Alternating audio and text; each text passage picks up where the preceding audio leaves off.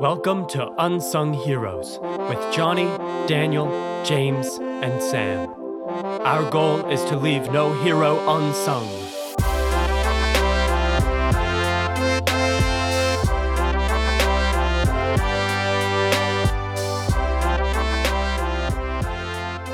Welcome to the Unsung Heroes podcast. I'm Johnny, and I'm joined with some of my friends once again. We have James. Hello. We have Samuel. Hello. And we have Daniel. Yeah! Oh boy, he's a Texan. I'm going to be going to Texas soon, so I got to get ready. Oh, there you go.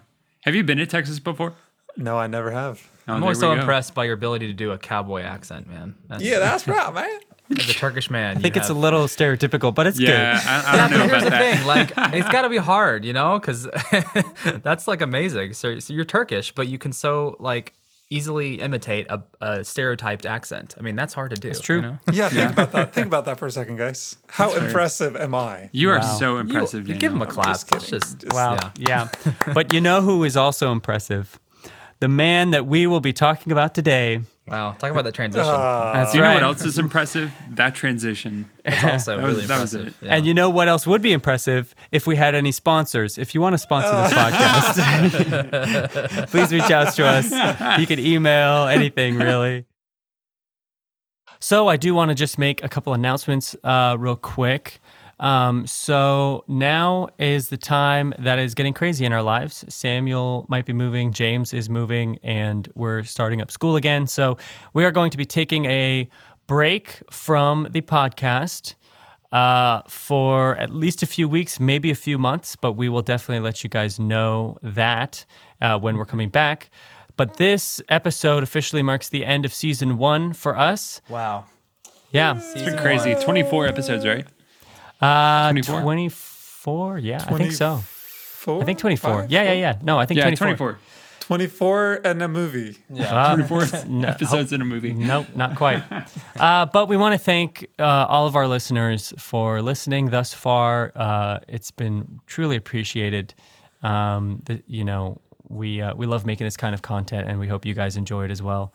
But we are going to be taking a short break, so if you don't see an episode next week, don't freak out and email us. I mean, if you want to email us, you can, but just say like hi.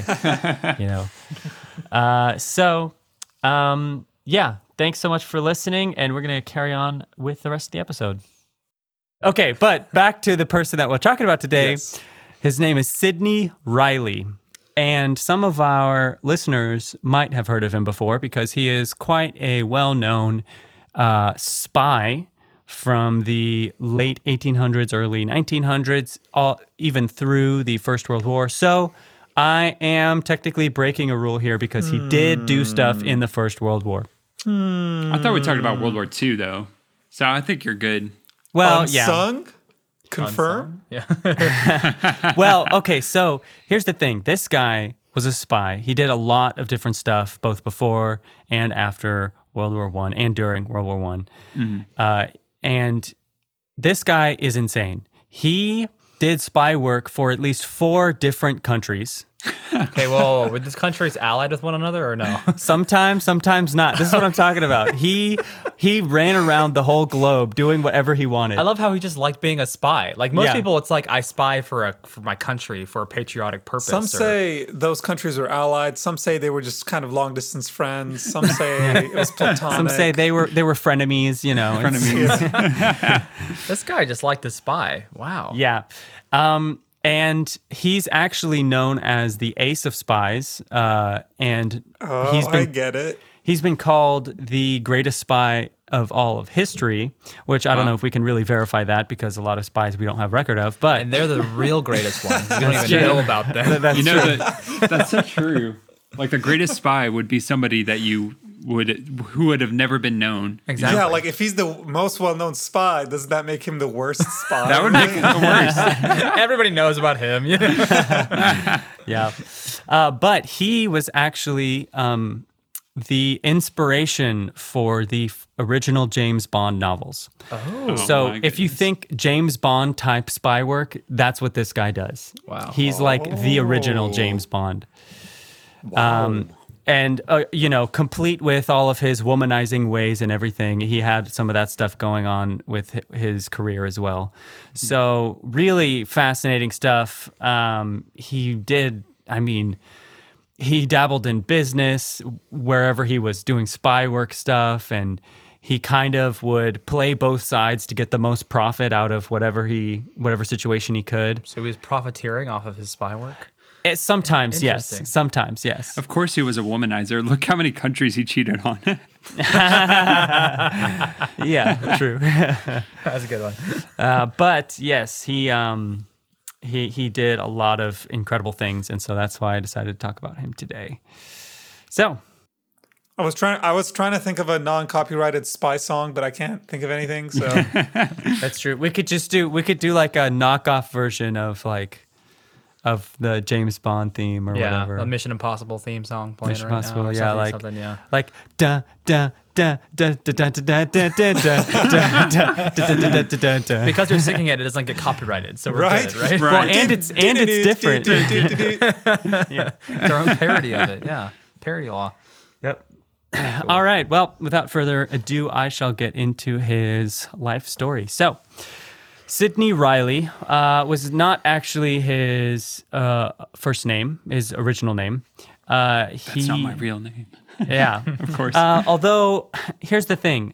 His origin and his real name and all that is not actually known for solid because he gave so many different people different information Wow. about his origins that nobody could really nail down where he was from, what his first name was. Maybe he is a good spy then. wow. Yeah, maybe. I lied so much I forgot where I was from. I don't even know who I am anymore.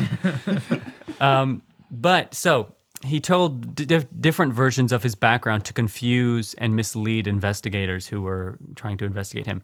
So at different times in his life, he claimed to be the son of an Irish merchant seaman, an Irish clergyman, or an aristocratic landowner in the court of Emperor Alexander III of Russia. So even like where he's from, like what country he's from, he switched it up. What was so? I guess it's hard to answer this question, but like, did he speak Russian very well, or was he? Yes, so Did he speak an Irish accent very well? Was he so a polyglot? Or? I believe his first language was Russian, but he was definitely a polyglot or at least multilingual because he ended up learning, English, Russian, I believe even some Chinese and Japanese. And so he gets French probably. I mean, he does stuff all over the place. So, but some of the most prolific theories of his origins is that he was born Zygmunt Markovich Rosenblum in 1874 in Odessa, Russia, not Odessa, Texas, for those Texans out there. Yeah. Odessa, Russia was a Black Sea port under Emperor Alexander II, and according to this theory, his father was Marcus Rosenblum, who was a doctor and shipping agent, and his mother came from an impoverished kind of noble family there. But that's just one of the theories. Another theory is that his birth name was Solomon Rosenblum. And he was born in the Jewish Kherson gubernia of the Russian Empire. That's just one of the regions. And that he was the illegitimate son of Paulina and Dr. Mikhail Abramovich Rosenblum. So the name Rosenblum is, people are pretty sure that was his actual last name. Yeah, that doesn't sound very Russian. You know what I mean? Yeah, that's true. So I'm guessing it's probably Russia. Yes. Something in Russia is where his actual origin was. Yeah, something in Russia, and his family might have been Jewish, or maybe. At least partly Jewish. There was another theory that he was born Zygmunt Georgievich Rosenblum on the 24th of March, 1874, and he was the only son of Pauline and Gregory Rosenblum, which were a wealthy Polish Jewish family. So maybe Polish in there as well. See, that seems a little bit more likely, but I just don't know. Yeah. Yeah.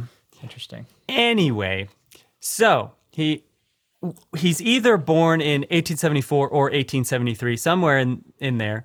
So in the early 1890s, so he's around 20, maybe in his late teens here. he is part of what's called the Friends of Enlightenment in Russia, which is kind of this like revolutionary group. They were kind of against part of the government. So he was arrested for being part of this group. But he was let out a short time later.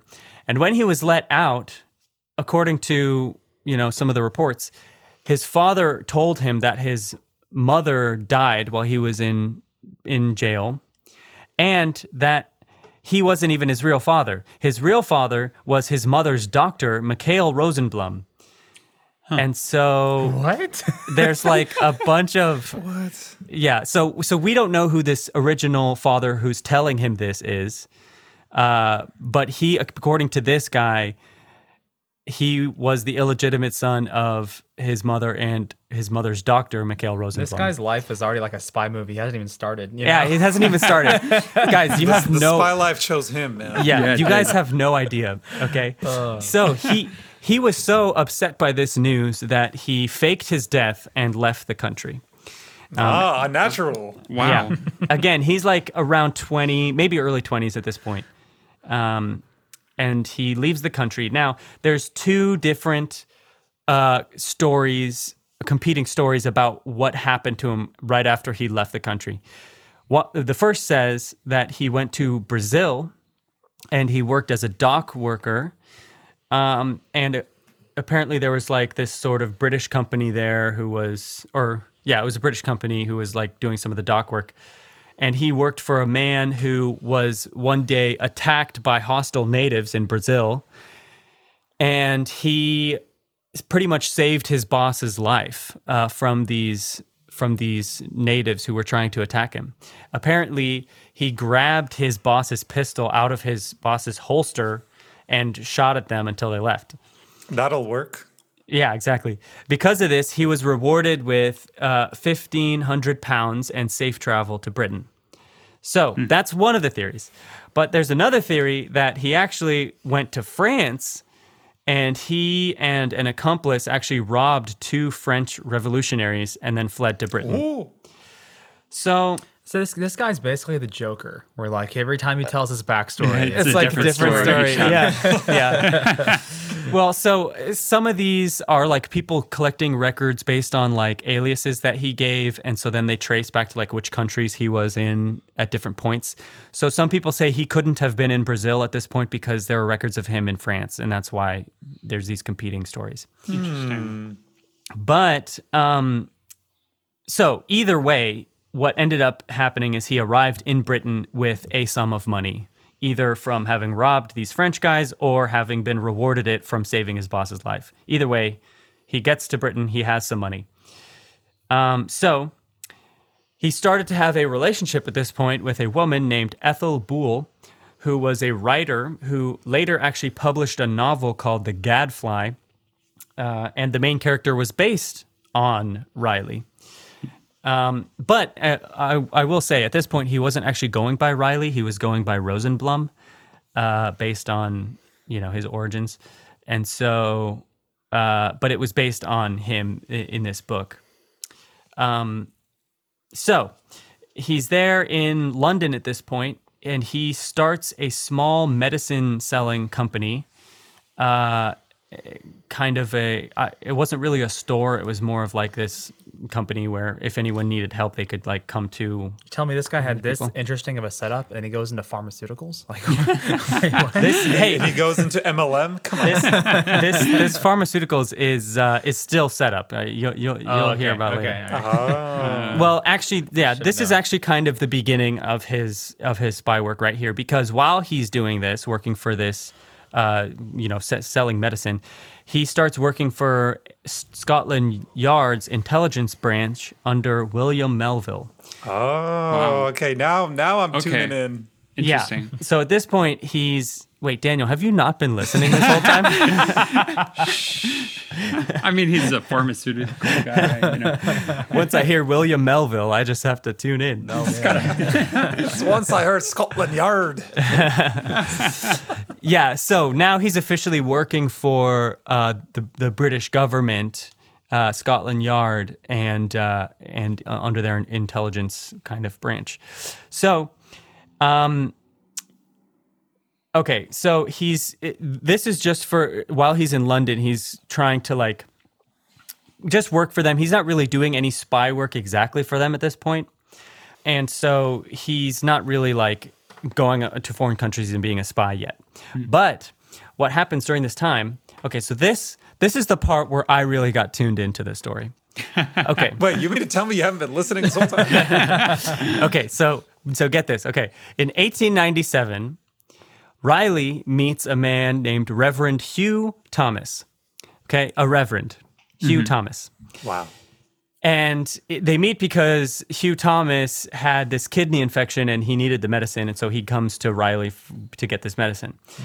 And eventually, Riley meets Reverend Hugh Thomas's wife and starts having an affair with his wife. Oh, shoot. Okay. He's a James Bond, Yeah, exactly. isn't he? Yeah. Yeah. Okay. Viewer discretion advised. So what happens is so Hugh Thomas's wife is Margaret Thomas. So they have an affair. It's unsure how long they had the affair for, but on March 4th, 1898, Hugh Thomas altered his will to make his wife the executor of his will, which pretty much means he made his wife in charge of his will and gave her most of his things when he dies.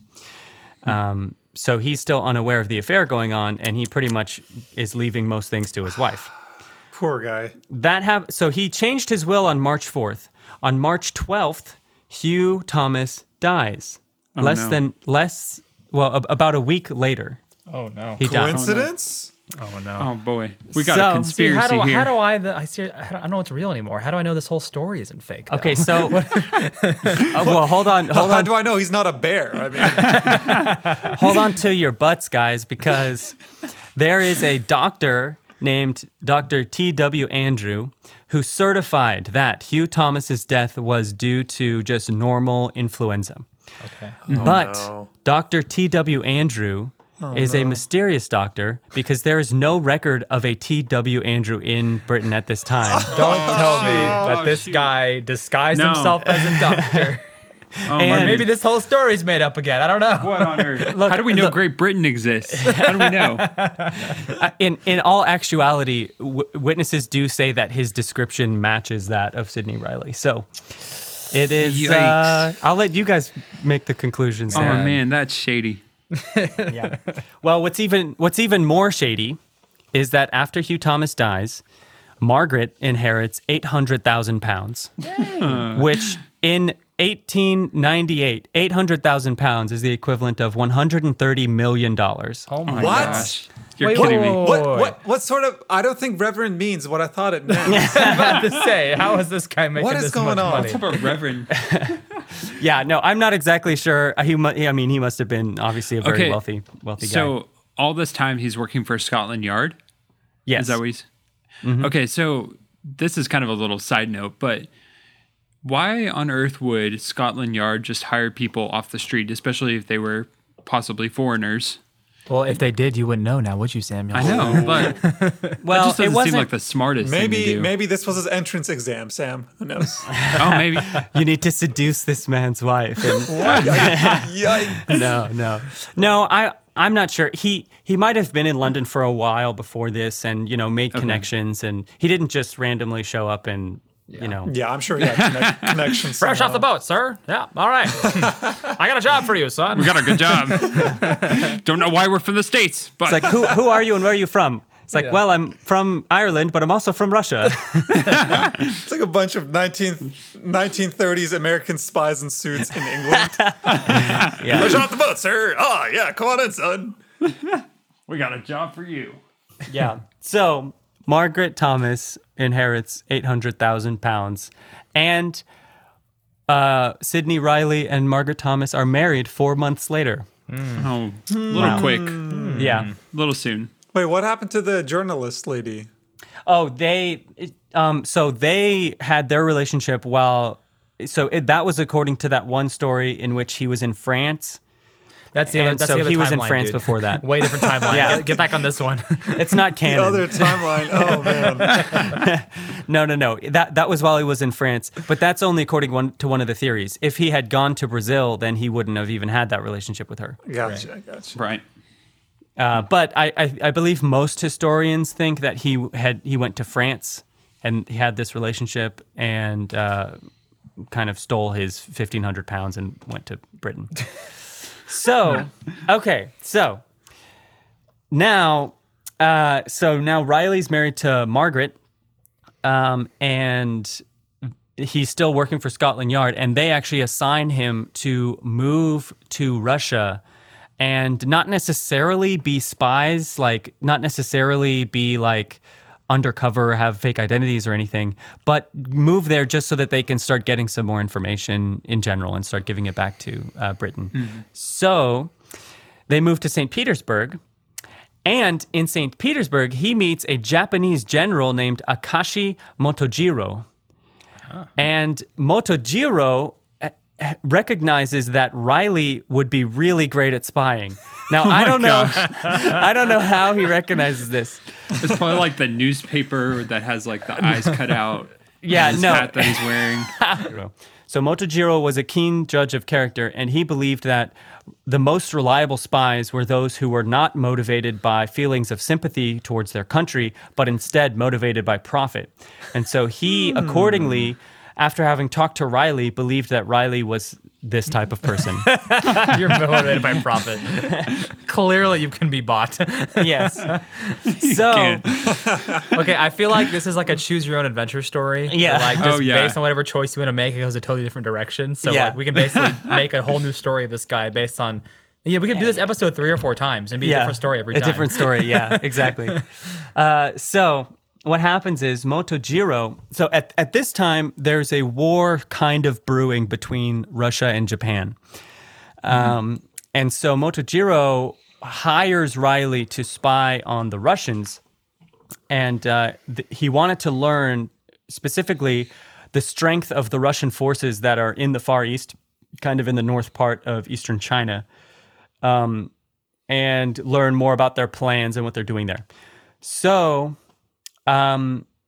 he hires him to do this. But before Reilly goes there, he takes a trip down to the Caucasus region because he's still technically working for the British government.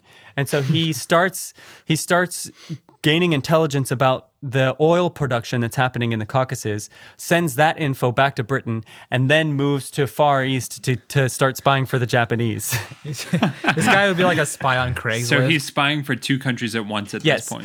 Technically, at this point, he is working for Japan and England. Wow. So during the Russo-Japanese War, this was like right after the period where Japan had a major transformative shift in their whole society, where they were trying to modernize and get their like military up to speed. And this war is pretty incredible because this was like the first time that Japan like totally destroyed a major Western power, and this like totally shocked the world. So it's interesting that he kind of got involved in this whole thing himself. Yeah. That's really cool. Yeah. Yeah. Well. Yeah, exactly. So at this point, he moves to Manchuria, which is in northeast China, and it's kind of under the control of Russia at this point. So there's Port Arthur in China on the coast that's under Russian control. And he moves there under the disguise of a timber company owner. And he stays there for 4 years. Now, this is the point where it's a little bit hazy because he's still technically married to Margaret, but she's not with him at this point. So I don't know where. I think she might still be back in St. Petersburg. But he stays in Port Arthur for 4 years. And I don't know where his wife is at this point. So. Yeah, as his wife, I might not be the most confident Yeah. in my... Trustworthy. Yeah. After like year 3, she might be thinking, he might be a spy. Yeah, or he might not be, yeah. Well, I think she knew at least that he was working for the British government. Yeah. But the rest of this stuff, I don't know how much she knew about what he was doing. But anyway, so he's here in Port Arthur in China, which is actually controlled by the Russians. And this port was actually planned to be under attack by the Japanese. So they had sent Reilly there to gain more intelligence on the Russians and stuff. But while he was there, he made a ton of money because him and a couple of partners started this company that was like buying and selling foodstuffs. And he basically was war profiteering and made a ton of money while he was there. Late 1800s, early 1900s in Manchuria. You can make a lot of money selling food. That's for sure. Yeah, That was a rough time. Yeah, exactly. Golly. January 1904. So he's been there for a while now. Sidney Reilly and a friend of his, a Chinese engineer named Ho Liangsheng, sneak into one of the Russian bases and steal the Russian defense plans of Port Arthur. They just left their plans on the open. Well, yeah. I mean, funny. they did have to break in and take it, but yes. Wow. So they give the plans to the Japanese, and the Japanese start their attack based on now they know the defense plan for the port. However, it wasn't exactly the best time to be attacking based on I believe it was weather conditions and stuff. So it didn't end up being that successful of an attack, but he still helped them throughout that whole process. So after this, Riley learns that actually one of his subordinates in his company might be a Russian spy. So he learns that the Russians are suspicious of him and one of his subordinates might be spying on him. So he pretty much flees China at that point, and he takes a pit stop in Japan to pick up his money that they owe him for all of the spy work that he's done. So they give him more money, and then he goes to Paris from there. So I know some of this might be confusing, and we're bouncing around a lot of different places and doing a lot of different things. He did so much. I'm trying to keep it concise and really just hit the highlights. Yep. Right. So bear with me here. So he goes to Paris at this point, and while he's in Paris, he meets back with William Melville, and he gets a new assignment. Now, this is where it sounds like James Bond type stuff. Like he meets back with his boss and he's like, I've got a new assignment for you. But anyway, so this starts what's called the Darcy Affair. So there's a man named William Knox Darcy. He was the founder of a massive oil company. And he had just been making these deals and contracts with Mozaffar al-Din Shah Qajar? Yeah, Mozaffar al-Din Shah Qajar, who was one of the leaders in southern Persia. And he had made this deal for the exclusive oil rights to southern Persia. And it was rumored that he was making similar negotiations with the Ottomans. Hey, story just got interesting. There we go. Exactly. Daniel's tuning in again. Hey, welcome back, He's man. tuning in. So this man, William Knox Darcy, is pretty much an oil magnate, right? He's got this massive oil company. He's got these massive deals with these, Middle Eastern oil people. So the British government actually predicts at this point that most of their fuel for their navy is going to be switched to oil instead of coal. Because at this point, they've been using a lot of coal and they want to switch to oil. So they want to make a deal with William Knox Darcy. But they also hear a rumor that William Knox Darcy is going to make this deal with France instead of Britain. Can't have that. Nope, can't have that. So they send Riley. Oh, boy. Who is either French, Russian, English, Irish, or German. We don't know. Polish, Yeah, Jewish. yeah. No. Jewish. So they send Riley. And so Darcy is in Cannes at this point. I think it's pronounced Cannes, France. And so he goes from Paris to Cannes to meet with Darcy. He actually approaches Darcy disguised as a Catholic priest. And then he says, Shalom. Shalom. He's Jewish. Oh, my goodness. Or Turkish. He approaches him disguised as this Catholic priest. He actually kind of barges onto his boat unannounced, sort of, which is a little weird. And I think they kind of let him do that just because they think he's a Catholic priest. And they're like, oh, okay. Hey. But Wow. he goes up to him and kind of whispers to him that the British want to give him a better deal for the oil than the French. Can you imagine a priest going up to you, whispering in your ear, like, the British want the oil. yeah. They have a better deal. I'd be like, who are you? Get away from me. Yeah.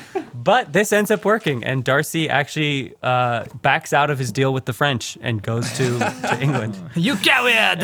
You cowards! Wow, you got to take a wise spiritual man's advice, dude. That's right. Dude. Yeah, I know. Like, all right, if I think it's the Lord telling me. Right. The Lord said, Yeah. go to Britain. So at this point, so he's there in France. The next kind of interesting thing that he did was in 1909. He goes to Frankfurt, Germany, and there was this air show with all these like new planes and stuff that the Germans had built in Frankfurt. And one of his assignments was to get the kind of the plans or the schematics for this new type of engine part called a magneto, which is in most engines, but it was in the airplane engines that the Germans had built. And his assignment was to get this. So reportedly, there was a plane crash at this air show. One of the planes crashed and kind of blew up, and the pieces went flying everywhere. And Reilly disguised himself as one of the workers, kind of went up and started, collecting this stuff from the crashed plane, and he replaced the magneto with a different one, with one of the older versions of the magneto. And he kind of stole it away to one of the hangars, took documentation of it, and then went back and replaced it again so that no one would notice that it was missing. Dang. Wow. That's crazy. And Also, imagine this guy's closet.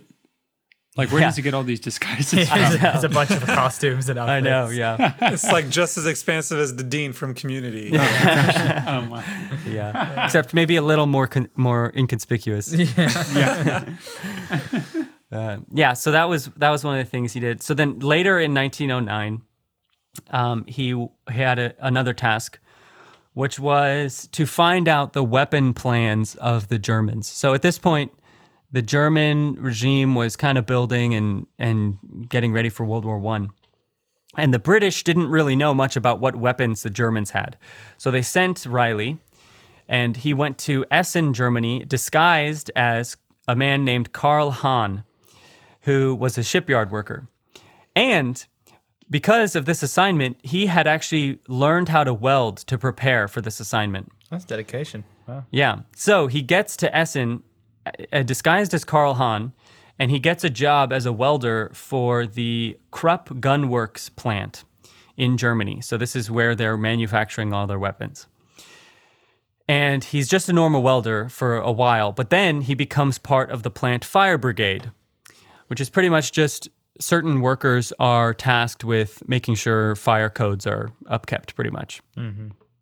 So he goes to the foreman, who's like the boss of the whole plant, and he convinces him that, the fire brigade should really have access to the plant schematics because we need to learn where to put fire extinguishers and stuff like that. So you should really give us all the plant schematics.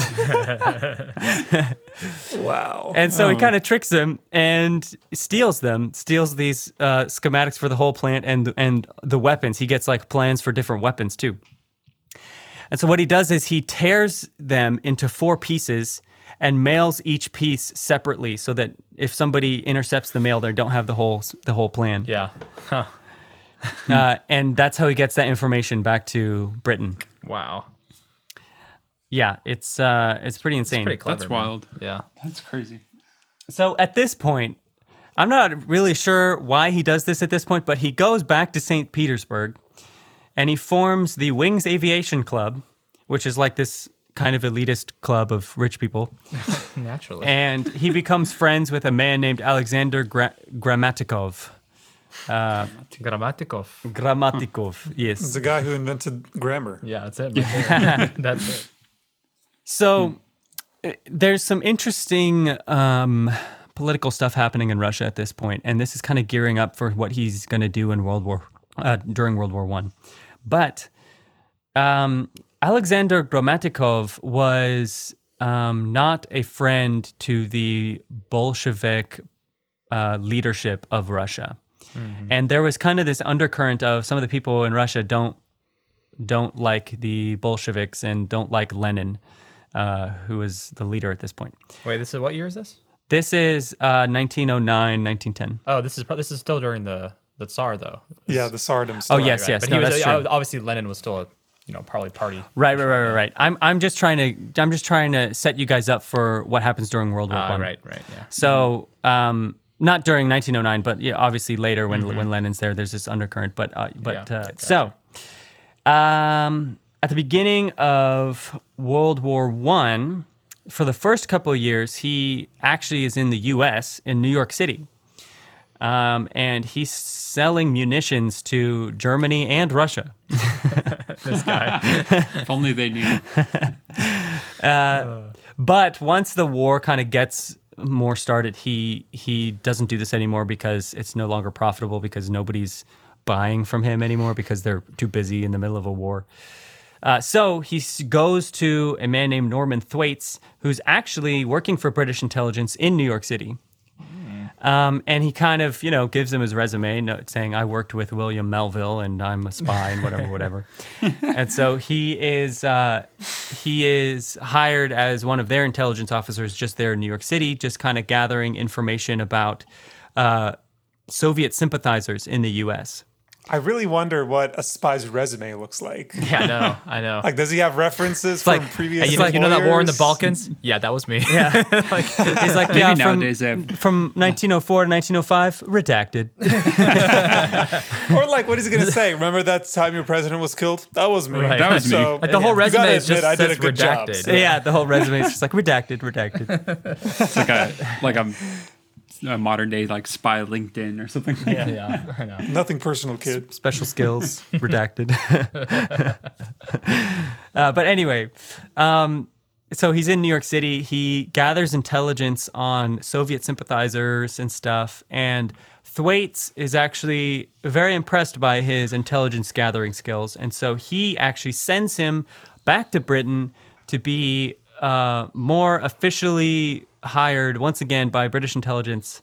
And so he is sent by British intelligence back into Russia to gain more information. And while he does this, he regroups with his old friend Alexander Gramatikov. Gramatikov. Yeah, so this is where he kind of starts spying on the Russians in the middle of World War I. And remember all that political stuff I set up earlier? Well, this is when it all comes into fruition. So at this point, so this is kind of in 1919, when Reilly starts to try to rile up some of this political stuff that's going on in Russia.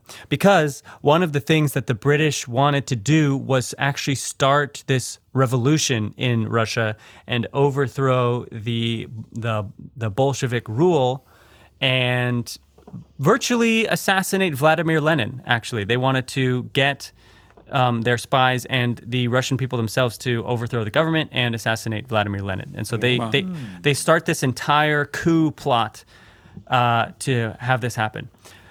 So there's a man named Robert Bruce Lockhart, and he's actually kind of lower level in British intelligence at this point. He only has one or two backstories, not 5 or 6. It's just a level 1. No, I would say even less. Like he was like almost even just a newly hired intern almost. He accidentally became a spy. Pretty much. Fresh off the boat, huh? Grab He that was- coffee for all the spies. Yeah, he was like fresh blood pretty much. And for some reason, the British Prime Minister selected him to lead this entire assignment in Russia. Oh, it's like the guy that we just did. Yeah. Yeah. Zheng Ha. Zhang He. Zheng He, Zheng He. yeah. But so Lockhart goes there and they kind of have this team. There's a guy named Cromie, Lockhart, and then Reilly. They're all there. They're talking to people like Gramatikov, who are trying to stir up this undercurrent of people who are kind of against the government and want to overthrow them. There's this like militant group of Latvians who are helping to supply more weaponry and stuff like that. So there's this kind of this force building, and they're trying to overthrow the government and assassinate Vladimir Lenin. And they have this plan to kill Lenin during one of his specific meetings that he had with Trotsky. So they know of this, they learn of this meeting date and this time and place, and so they're like planning to assassinate him then, right? Okay, so what ends up happening is, like a week before this meeting, there's a woman named Fanya Kaplan who is actually now working for the Socialist Revolutionary Party. She tries to assassinate Lenin a week early. And so as Lenin is exiting this building, he's getting into his car. Kaplan calls out to him. He turns towards her, and she fires 3 shots. One of them narrowly misses his heart. Another one gets lodged in his neck. Oh, gosh. And they think that this was such a severe wounding that they thought that he was going to die, actually, but he ended up surviving. Oh my god! What is it about Russian assassination attempts and just defying all odds? I know. Oh yeah, Rasputin, I know. right? Like, It's just- Rasputin. Yeah. It's crazy. So, guess what ends up happening? I don't even know. Oh boy. Lenin, right? There's just this assassination attempt, and so all the people start sympathizing with him, and they're like, let's come and rally behind Lenin now. And so nobody wants to overthrow the government anymore. Oh, it was an inside job, man. That's a big Yeah. oof. Oh my Plus, now that Lenin is injured, he had to postpone the meeting that he had with Trotsky where they were planning to actually assassinate him. So that doesn't even end up happening anymore. She Wow. messed up everything. Yeah. Man. So, what ends up happening is there's this huge reprisal of the government, and everybody tries to hold it up again, and they start to crack down on these people who were planning this coup. And so they really go after Cromie, Lockhart, and Reilly because they're like, these people were planning to overthrow the government and assassinate the leader. We can't leave them lying around here. Oh no. So, actually, Reilly is able to escape. Lockhart is actually captured, but then he is traded back to the British government for one of the captured Russian soldiers. So they're doing a prisoner trade pretty much. But Reilly is able to escape. He escapes.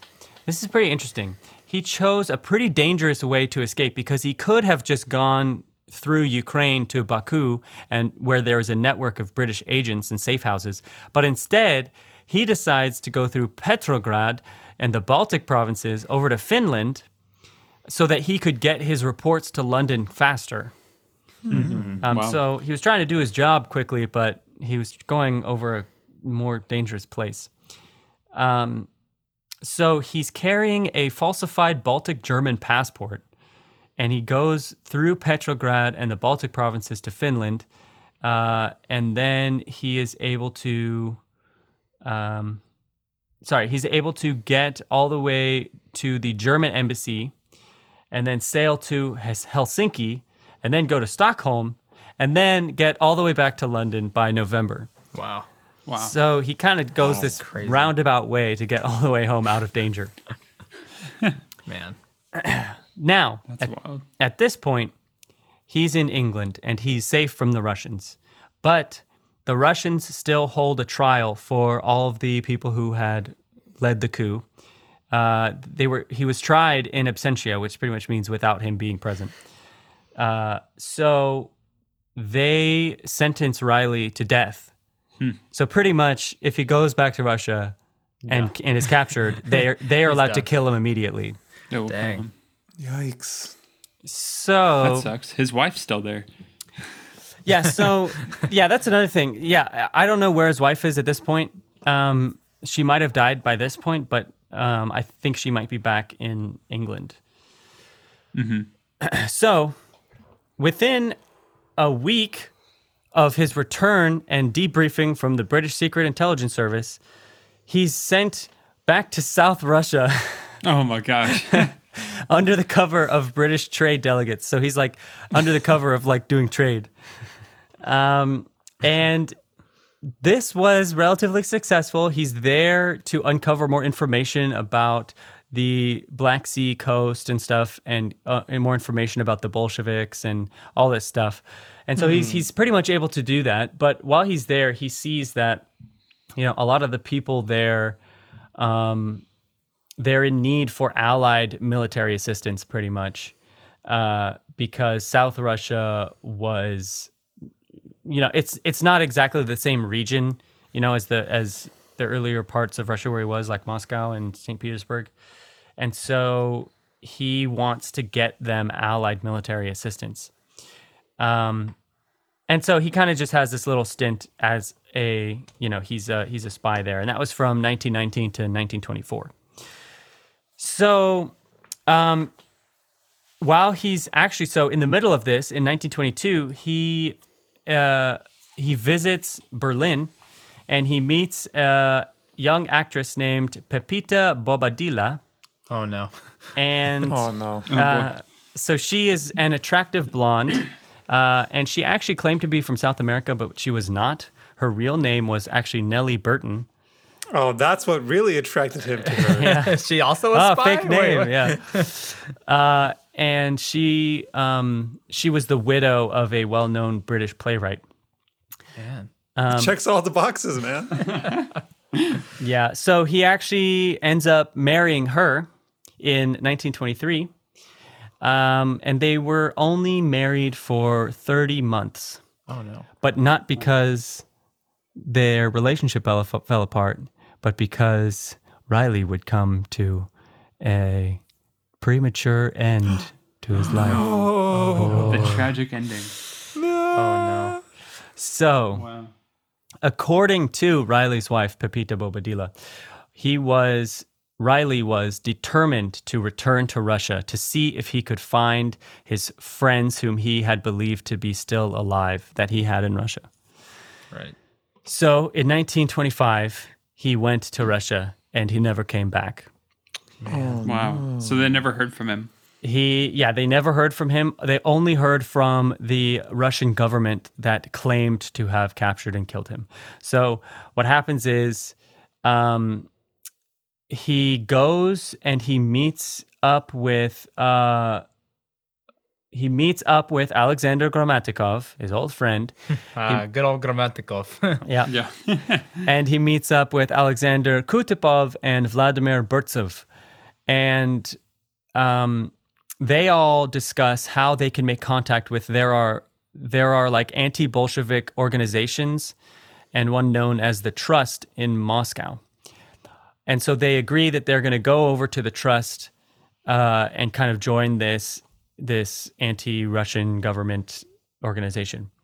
But in reality, the Trust was just an elaborate counter-espionage deception created by the Russian government to capture all of It's the... a trap. How could Yeah. they fall for that? So it was a trap. So he goes there and he's immediately captured.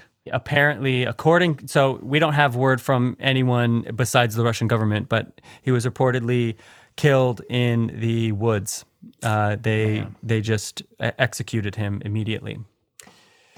And there are some theories that he survived and went back to Britain, but most people think that was his end, that he died Right. Interesting. then. So come back next week, right, for I a don't whole know. new episode about the same guy. Just With completely different events.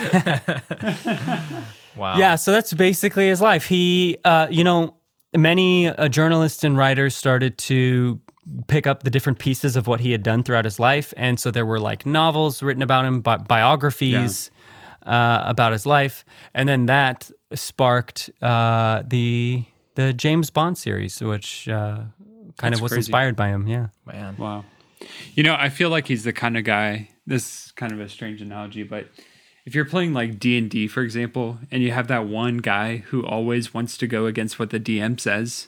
Yeah, but he keeps rolling so high. Yeah, but he keeps Exactly. like being super successful, so the DM just has to keep going with it. Yeah. And so it still won't just makes stop. this completely alternate storyline. Yeah. Like I feel like this guy's life in a nutshell. Yeah, that's so true. Wow. Yeah.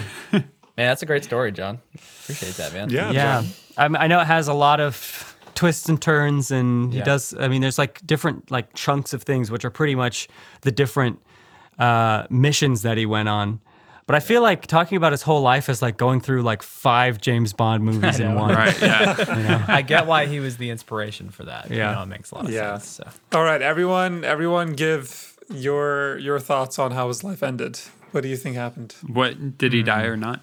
You know, Yeah, my theory is that the girl he was last married to murdered him, but outspied him by telling people that he went to Russia and died there. Oh, dude. she had contacts in the Bolsheviks. Yeah. Wow. I think he probably did die in Russia. It makes sense, honestly. I mean, we know they were all up into spying, espionage life themselves. So I'm sure they had ways to counter that kind of stuff. Yeah, I mean, he really. If I was in his shoes, which obviously, if I was in his shoes, I don't think I would have been able to do half the things that he did. But I wouldn't. I definitely would not have gone back to Russia. It's like the one place where you're just going to be killed as soon as you're found out. Yeah. It's like he was asking for it. And Yeah, but apparently he had all his friends back there. Yeah, you can argue, sure, he was married, but, in a spy life, you probably don't make any friends. yeah. So the people he supposedly went back for in Russia, like, I'd imagine those were really the only people he felt like a, companionship, true friendship towards. So, Yeah, that's probably true. Well, yeah. I'll say I'll get on the conspiracy train because, I don't know. It just seems like it seems too clean cut. Right? For him to have just kind of died in the woods, Yes, he's too smart for this. How is he Yeah. going to be? How is he going to be debated by the Russian government? Like, I just feel like that would be a really convenient way for the government to make up that that he escaped. Okay, here's the thing, though. Because of his previous exploits, we've been conditioned to think of his life like a movie, but that's not how movies work, and that's how life it works. is, James. No.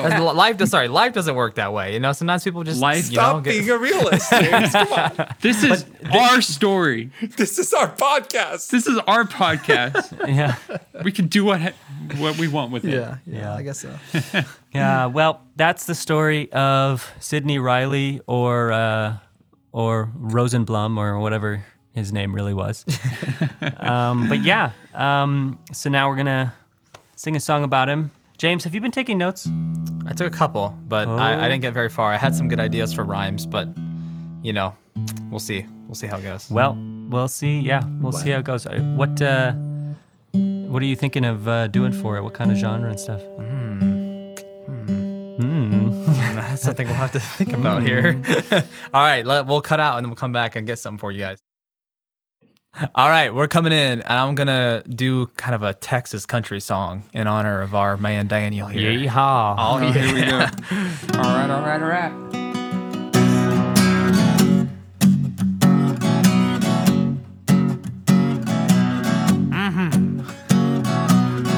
That's right, y'all. Sidney Reilly was a man of mystery.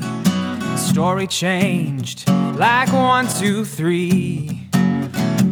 Russia, Poland, France, Brazil. Russia, Poland, France, Brazil. No one knew how he'd be killed. No one knew how he'd be killed. Sidney Reilly. Sidney Reilly. Sidney Reilly. He left behind broken hearts and changed stories. History would not know how to sing his glory. He attracted many blondes, and now he's known as James Bond. Sidney Reilly. Sidney Reilly. Sidney Reilly, y'all. Sidney Reilly. Yeehaw. Sidney Reilly.